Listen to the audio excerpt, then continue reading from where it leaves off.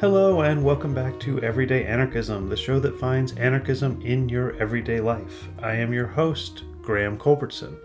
In last week's episode, Jesus of Nazareth Part 1, Jesus Christ, I said that I was hoping for a really exciting Q&A the week after. However, this Q&A is being recorded before that episode comes out. My daughter is going to have surgery, will have already had eye surgery by the time you are listening to this, so I will not be able to record a Q&A this week, hence I'm recording this one the previous week. I would still absolutely love your questions on the Jesus episode. If they come in soon enough, I'll do a Jesus questions roundup the week after Jesus of Nazareth Part 2. But if they don't come in, as always, I'll just do a different themed episode until enough of the Jesus questions accumulate to make it worth our while. This week's episode is called Who Counts as an Anarchist? Remember, if you have questions or comments, send them in at everydayanarchismpodcast@gmail.com. You can also find me at everydayanarchism.com. You can subscribe to the newsletter, which is coming out now, Anarchist Hot Takes. You can also donate to the show if you would like to keep the show alive. Remember, this show is 100% listener supported. No grants, no sponsors, no advertisements, just your generosity, your mutual aid keeping the show going. And once again, to those of you who have already given, thank you so much. Okay, who counts as an anarchist? In my opening episode, I distinguished between everyday anarchism, or mutual aid, lowercase a anarchism, the anarchism of everyday life. Anarchy, which is vile slander against anarchism, which says without a boss, we have infinite conflict. And capital A anarchism, political A anarchism, which is often associated with anti-police or anti-property violence, or the famous Black Bloc, the street protesters. I knew at some point I would have to sharpen and defend these distinctions, and boy oh boy have the questions been coming in so sooner than I was expecting, which is again why your questions are so important, because they tell me, I have an idea of what you want to hear and what you might be wondering, but I don't know until you email me. So lots of questions about anarchism, who counts as an anarchist, how do I differentiate myself from the Black Bloc, should I differentiate myself from the Black Bloc, that sort of thing. Let's go. They are all the questions are along this line, and I tried to create sort of a narrative, but also I don't write a full script for these Q&As. So, question 1 from Ben. And Ben titled his email, Protest in the Streets, Mutual Aid in the Sheets. It feels like you're wanting to separate everyday anarchism from anarchist protesters in the streets. Do you see these groups as two contingents of the same movement having the same motivations but acting on them in different ways? Or do you see their motivations as distinctly different and therefore requiring different actions which may be at odds with each other's aims? And tangentially related, would you describe Antifa as anarchist?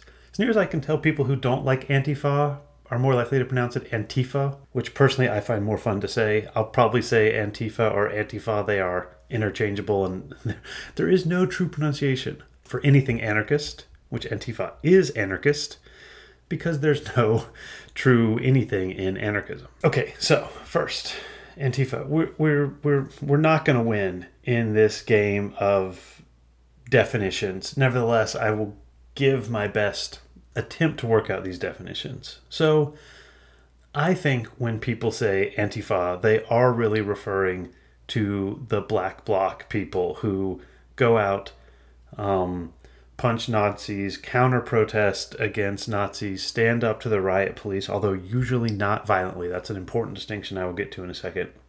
And that organization is obviously anarchist. They come out of the anarchist tradition. Many of them identify as anarchists. They have cells and mutual aid societies, not centralized organizations. They don't have spokespeople. They refuse hierarchy. And in fact, insofar as Black Lives Matter has leaders, BLM and Antifa being two, not identical, but not fully separate either, movements, BLM is organized the same way. It is also, insofar as it has founders, explicitly an anarchist movement. So both of these two driving forces of the Trump-era protests are definitely anarchist. But of course, when you criticize Antifa on the internet or on TV, you will get people yelling at you. How dare you? Antifa just means anti-fascist. It has nothing to do with the Black Bloc. The Black Bloc is Antifa, but everyone who hates fascist is Antifa, and you cannot demonize Antifa. Now, there is a terrible tradition of demonizing all, quote, extremist people. I think this is ridiculous. Hilariously, there is a fairly anarchist soccer team or football club, I should say, Fußballklub, in Germany that I'm a supporter of, St. Pauli or St. Pauli, and some of their logos were included on the British police distributed to teachers, like dangerous extremist logos to look out for, and one of them was the logo of a football team, of a soccer team. But it's a left-wing soccer team, so look out, they're scary. Don't let your kids support a second division German football team. That's just a gateway to Antifa. Oh, okay. So obviously I'm not buying this overreaction and fear of Antifa, but I'm also not buying the definition that Antifa is everyone who opposes fascism. If you use that definition, then the Black Blockers are Antifa, Black Lives Matter is Antifa, Dwight D. Eisenhower is Antifa, Winston Churchill is Antifa, Angela Merkel is Antifa, J. Edgar Hoover was Antifa, Joseph Stalin was Antifa. That category, to go back to the pragmatic method that I keep mentioning, has no value. Any category that includes Black Lives Matter, Angela Merkel, J. Edgar Hoover, and Joseph Stalin is useless. I'm quite happy to think of Antifa as a far left, which you know that's not a problem. That's not something I have a problem with. A current, recent, 21st century far left opposition to the rise of the alt-right. So the Antifa, just like anarchists, may or may not be black blockers, but they are definitely not Angela Merkel.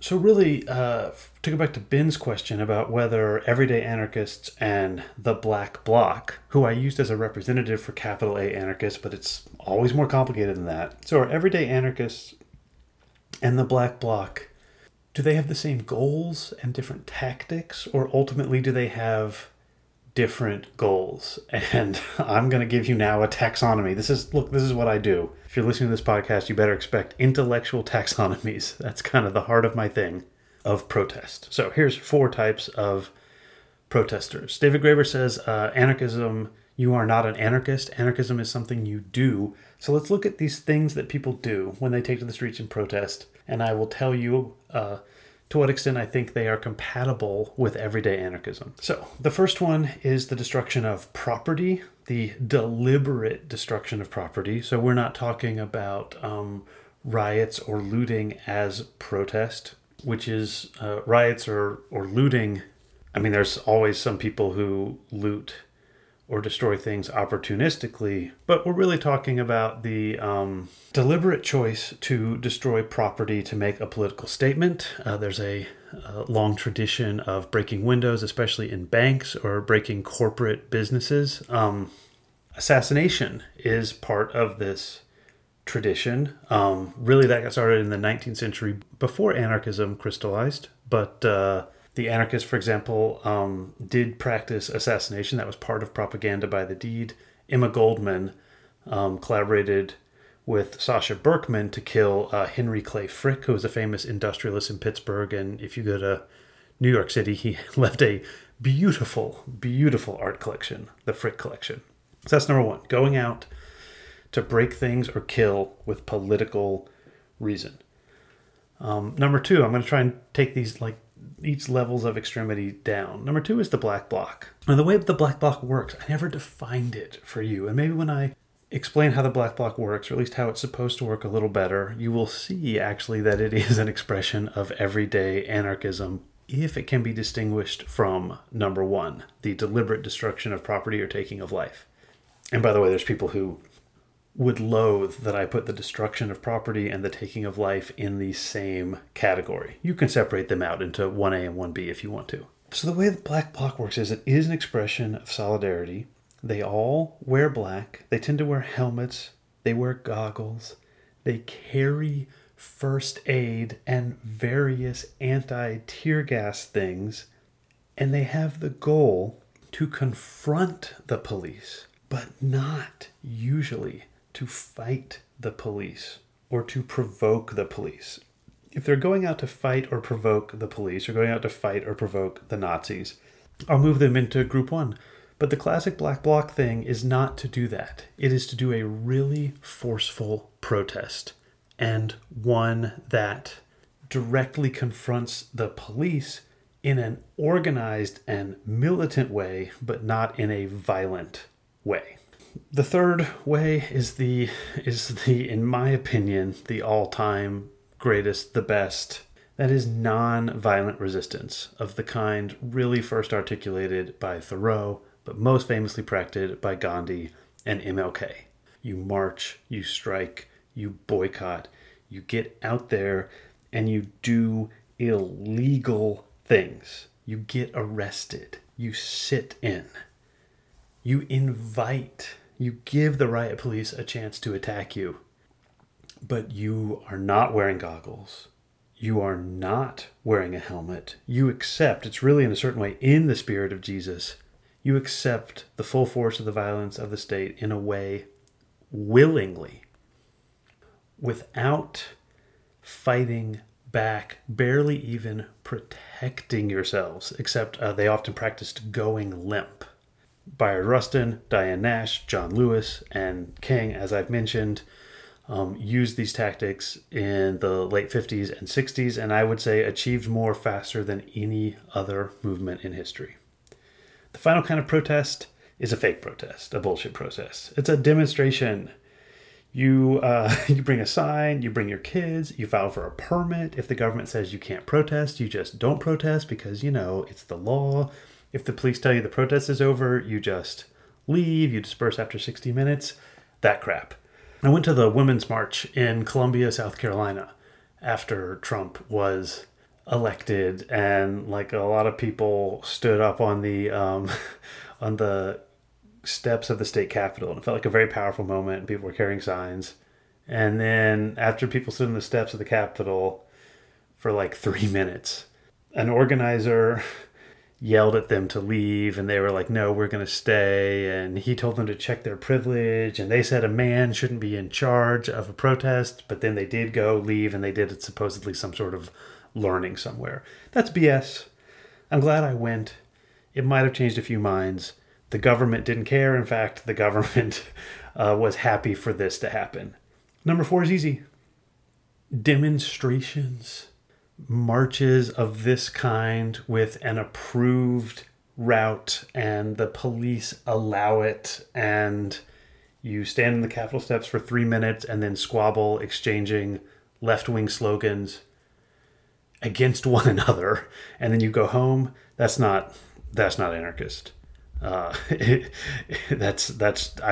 refuse to accept that as anarchism. It's not necessarily bad. It's not that great. Okay, now number 1. This is the definition of anarchism that most people are working with. It's more extreme than the Black Bloc. It's violent. Now, I am not aware of anarchist assassinations for decades, if not like a century. This is what most people, when you hear anarchism, you think of the assassination of William McKinley or the assassination of the Tsar Alexander the something, maybe Alexander the Second, I don't remember. But, the Tsar actually wasn't assassinated by anarchists, and McKinley was assassinated by someone who heard Emma Goldman speak once, but we don't even know he was an anarchist. So anarchists have done assassinations, but not much. Most political assassination is not done by anarchists. But what these more extreme than the Black Bloc people do is they do break windows. They break windows, or they destroy corporate offices or banks, and they say, it's okay it's insured, I'm fighting corporations, etc., I will accept this as anarchism. I think it is. But also, I think it's wrong, and I think it's counterproductive. Not just tactically wrong, I think it actually is a version of anarchism that I am against. You've heard me say that mutual aid is what makes corporations work. So when you break those windows, yeah, the window is insured, but some working person has to clean that shit up. Some working person has to lose a part of their day, a part of their life, restoring the McDonald's that you bombed. And the fact that it's insured means the corporation doesn't have to pay anything in the long run. Okay, so the corporation and the insurance both have to pay a little in the long run, but they just find a way to take that money from us, the people. So that doesn't work. And the reason why I think it might be a version of anarchism, but it is not everyday anarchism, is I think this puts you not in mutual aid with the person who actually has to do the shit work of cleaning up the broken windows or rebuilding the bombed out McDonald's. In that respect, this isn't mutual aid. These people will say things like no gods, no masters, but they are more interested in destroying the system than being in solidarity. You can certainly do both as an anarchist, and to a certain extent you have to do both. But it's my view, if you do only one, especially if that one is the destructive impulse in anarchism should always be secondary, at least for me and for everyday anarchism, to the constructive impulse. So this really just comes down to, the Bayard Rustin, Diane Nash, MLK, John Lewis style of protesting versus the Black Bloc style. And in a lot of ways, they are not that different. They are both illegal or willing to be illegal. They don't stand down. And the key thing in both of them is that they show the violence inherent in the system. If you can think of that moment in Monty Python's The Quest for Holy Grail, where the peasant is being repressed and he screams, "Come and see the violence inherent in the system. Come and see the violence inherent in the system." The peasant has done nothing but argue with the king, and the king and his men are attacking him. The Black Bloc do not, or are not supposed to, carry sticks and rocks. So when they get hit with the clubs, that is the system doing violence, not the Black Bloc. That is why I'm distinguishing them from group number one, the people who do violence against other people, or the less extreme version, do violence against corporate property, which in my opinion comes down to extorting labor from the people who have to replace that property. If you actually destroyed McDonald's and it never got rebuilt, sure, but I don't see that happening. I would say they're both anarchism, and I would say they're both everyday anarchism. They spring from mutual aid. In the Mike Duncan story, he's in the wrong place because he's between the Black Bloc and the cops. And in this respect, the Black Bloc is superheroes. Mike Duncan is supposed to be behind the Black Bloc, and so when the people come with the nightsticks and the tear gas and the non-lethal rounds that can still kill you, the Black Bloc is there. They're not armed, but they are armored. So it is about protection. It is about getting in the way. It is about preventing violence against regular people. In that respect, it is good. But there are a few key differences between the Black Bloc and the King-style protests that I really prefer. The first thing is, the Black Bloc tends to be pretty homogenous. It's almost always all or majority young people, and young people who are very engaged in left-wing politics. That's what's called a vanguard. Literally, vanguardism or a vanguard is the elite force of an army that goes first to bear the initial blow.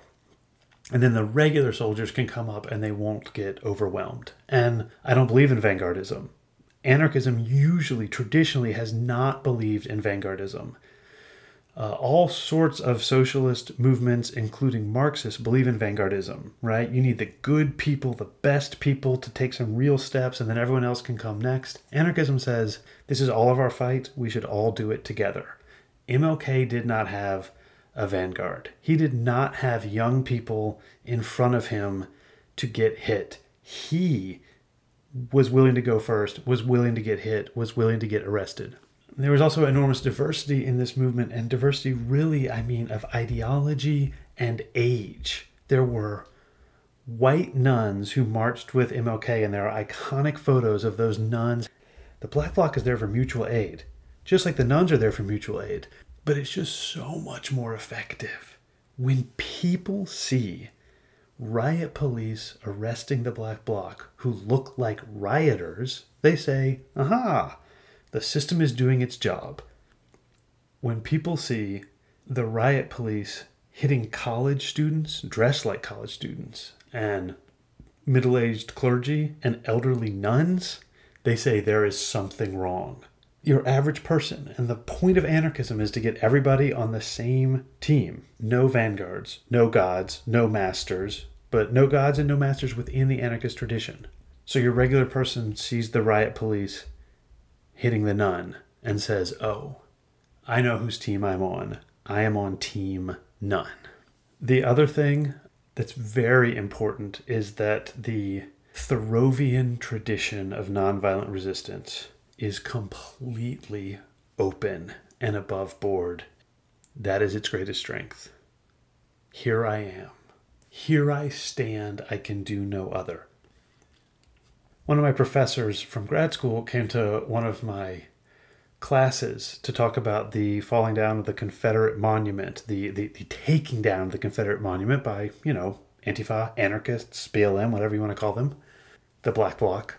So this monument was taken down by these people, and they did it in the dark, and they did it with banners in the way, and they distracted the police first so that they couldn't get caught. And this professor was walking my students through Thoreau's argument and showing that the people who took down the Confederate monument were really following the Thoreau playbook. And then he sort of stopped and had to be like, although the fact that they did it in the dark with masks on is a big difference. I saw people demanding other people take down Facebook pictures that they had posted of the Black Lives Matter protests because they were afraid the state would use that to put them in jail. And I would say the traditional Thoreauvian, Kingian thing is go right ahead. This is my face. Put me in jail. Come and see the violence inherent in the system. And when people hear that vandals, hooligans, anarchists tore down a statue under cover of darkness, they're going to blame us for the violence. Wrongly. But the goal is to convince people.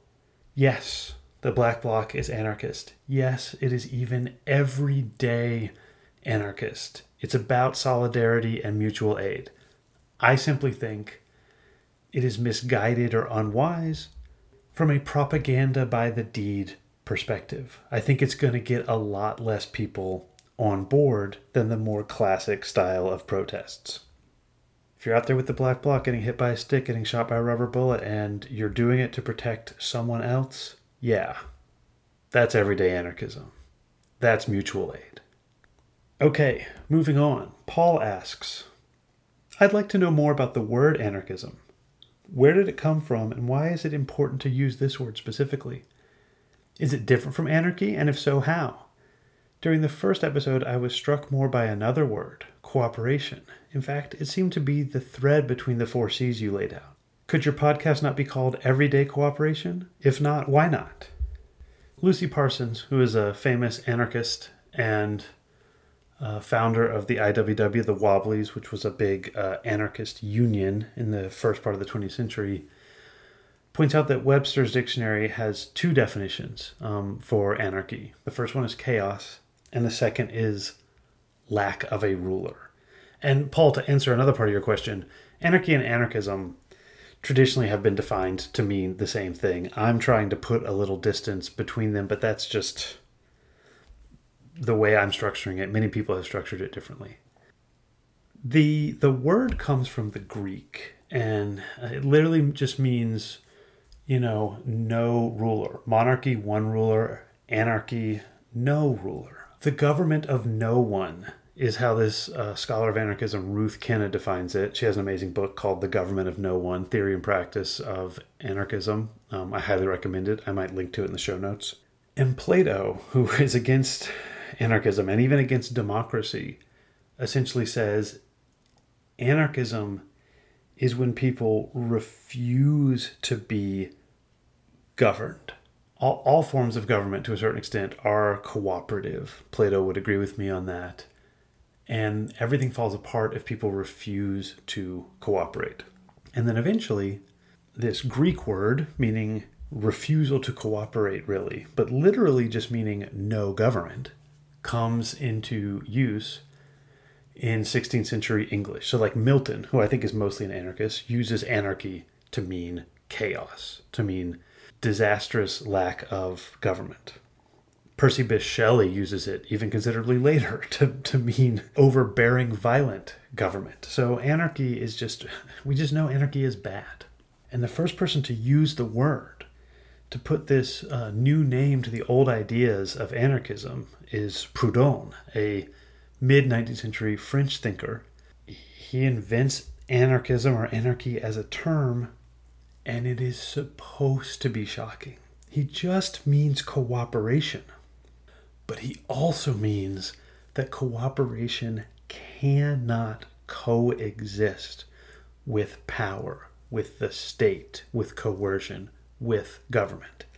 So yes, Paul, I could call it everyday mutual aid or everyday cooperation, but that only contains one half of the beauty of the word anarchism or anarchy. Anarchism is exactly what we are taught in kindergarten is the best thing. And we are also taught, definitely in school, that if you don't have a boss, you'll have chaos. The government of no one means disaster and violence. So the word is meant to be shocking. Yes, it means I have to have discussions like today where I try and say, yes, anarchists have traditionally assassinated people, but actually not that much, and that sort of thing. Yes, it makes you have this difficult conversation, but it foregrounds the radicalism. And ironically, it foregrounds how unradical anarchism is.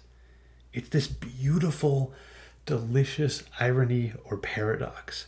The most radical thing you can believe is also the thing that we teach every 4-year-old.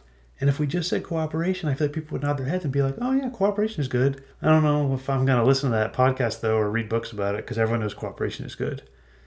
But anarchy is bad. Everyone knows anarchy is chaos.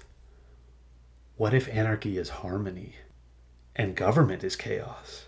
Wow, that is an idea worth pursuing. So, the beauty of mutual aid, but also the provocation of anarchism. I wanted both of them in the name, hence everyday anarchism. Which brings me to another question. Dylan asks, the Black Bloc Association is so quick to the minds of the uninitiated. Most of us who share your philosophy don't want to go around saying we're anarchists and then explaining that that's not the kind we mean. Why keep that name on the marquee and not some other one that isn't so firmly associated with violence while still espousing the values of human decency and mutual aid? Now, Dylan and Paul's questions were close enough that I think I've already partially answered Dylan's question. It is something about the intellectual challenge, the provocation, the paradox. Anyone who takes the idea of everyday anarchism seriously will have to rethink their views of the world. And just calling it mutual aid or radical democracy. Who could be against radical democracy? Democracy is great. Yay, we all love democracy. But the other answer for me, Dylan, is the tradition.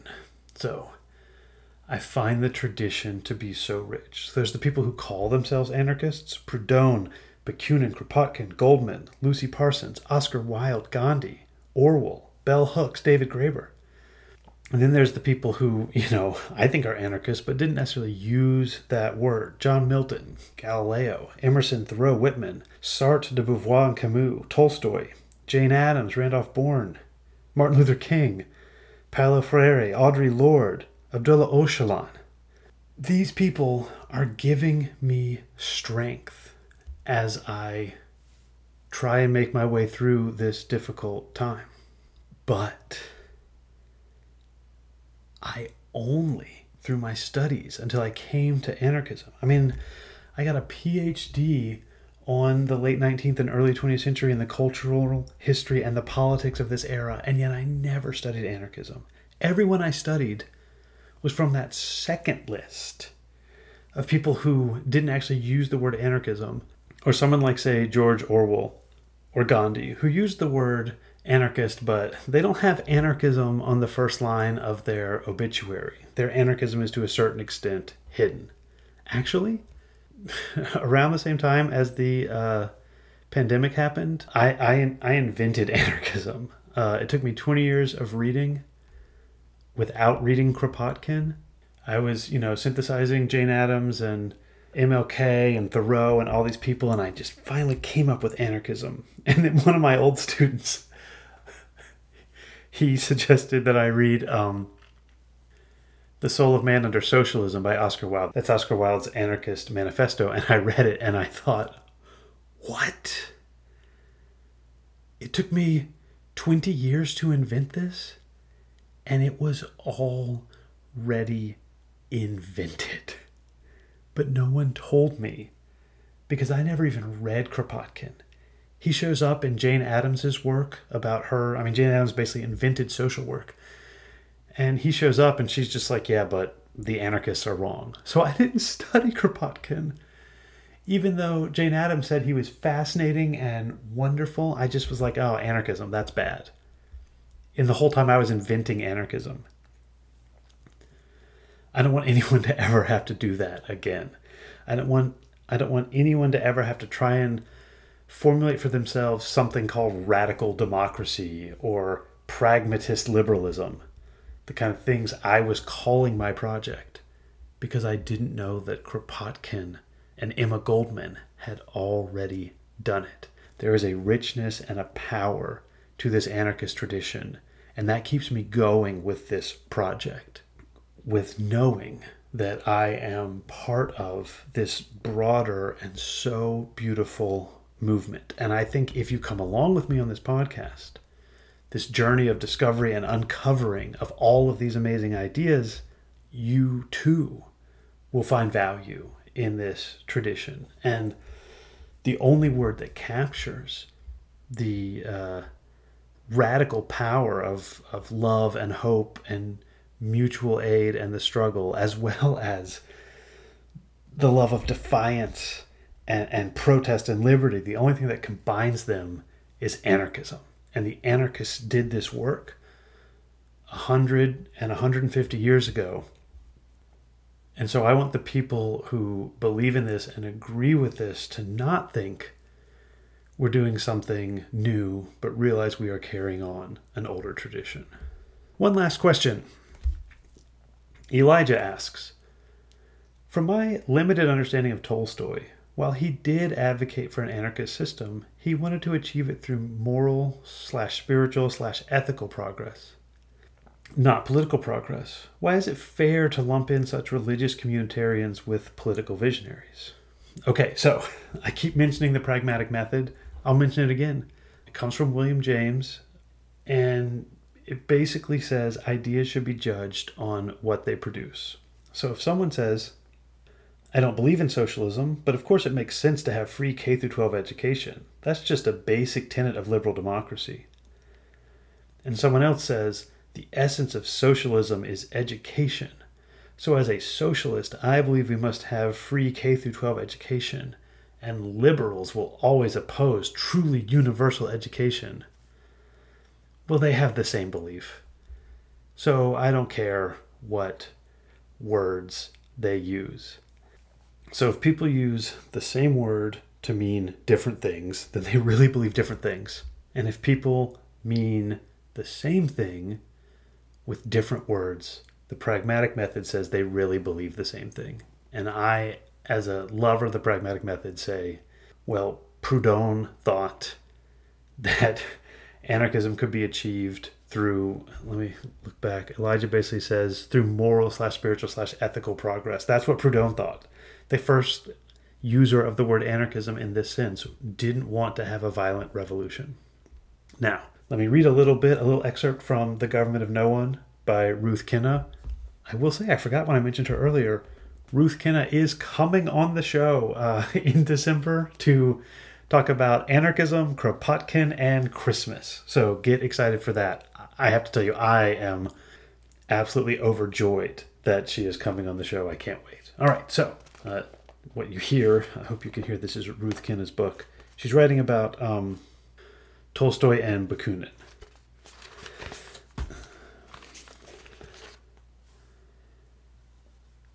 Anarchists have often invoked Bakunin and Tolstoy to variously reject and embrace religion in the name of anarchism.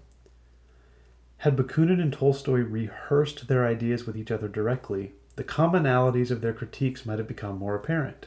Neither version of the thesis endorses religious institutionalism, and both require individuals to consider what pronouncements they will accept as authoritative. Both distinguish consent from obedience and willfulness from duty. Moreover, both call on individuals to exercise judgment, which often requires courage, and it is an essential step towards non-domination. So Bakunin says, if you believe in God, you believe in domination, hierarchy, and the church. And Tolstoy says, if you believe in God, then you do not believe in domination, you do not believe in hierarchy, and you do not believe in the church. So both of them say, if you believe X, you are against domination, you are against hierarchy, and you are against the church. Bakunin calls X anarchism. Tolstoy calls X God. As far as the pragmatic method is concerned, and me personally, I don't care what you call it. And if the fruit of the spirit is anarchism, then the idea must be anarchism. One last thing for Elijah, a quote from Tolstoy. The anarchists are right in everything, in the negation of the existing order and in the assertion that without authority there could not be worse violence than that of authority under existing conditions. They are mistaken only in thinking that anarchy can be instituted by a violent revolution. But it will be instituted only by there being more and more people who do not require the protection of governmental power, and by there being more and more people who will be ashamed of applying this power. Tolstoy is writing, in this case, I think, against anarchists as defined by Bakunin and Kropotkin, who both do call for revolution. Emma Goldman, though, shortly after this was written, decides that she is against revolution, and Proudhon was against violent revolution. Tolstoy says the anarchists are right about everything except that they believe in violent revolution. But the canonical anarchists do not agree on violent revolution. Some of the biggest ones, including the founder, Proudhon, are against the idea of violent revolution. So as far as I'm concerned, Tolstoy is an anarchist. That's it for this week. Remember to send me questions at everydayanarchismpodcast@gmail.com, or go to everydayanarchism.com to sign up for my newsletter or support the show. And remember that ratings on Apple Podcasts are another way to support the show, or just tell your friends. Thank you all once again. Jesus of Nazareth Part 2 is out next week. And all that's left to say is the theme song, which you're about to hear, is by David Hill.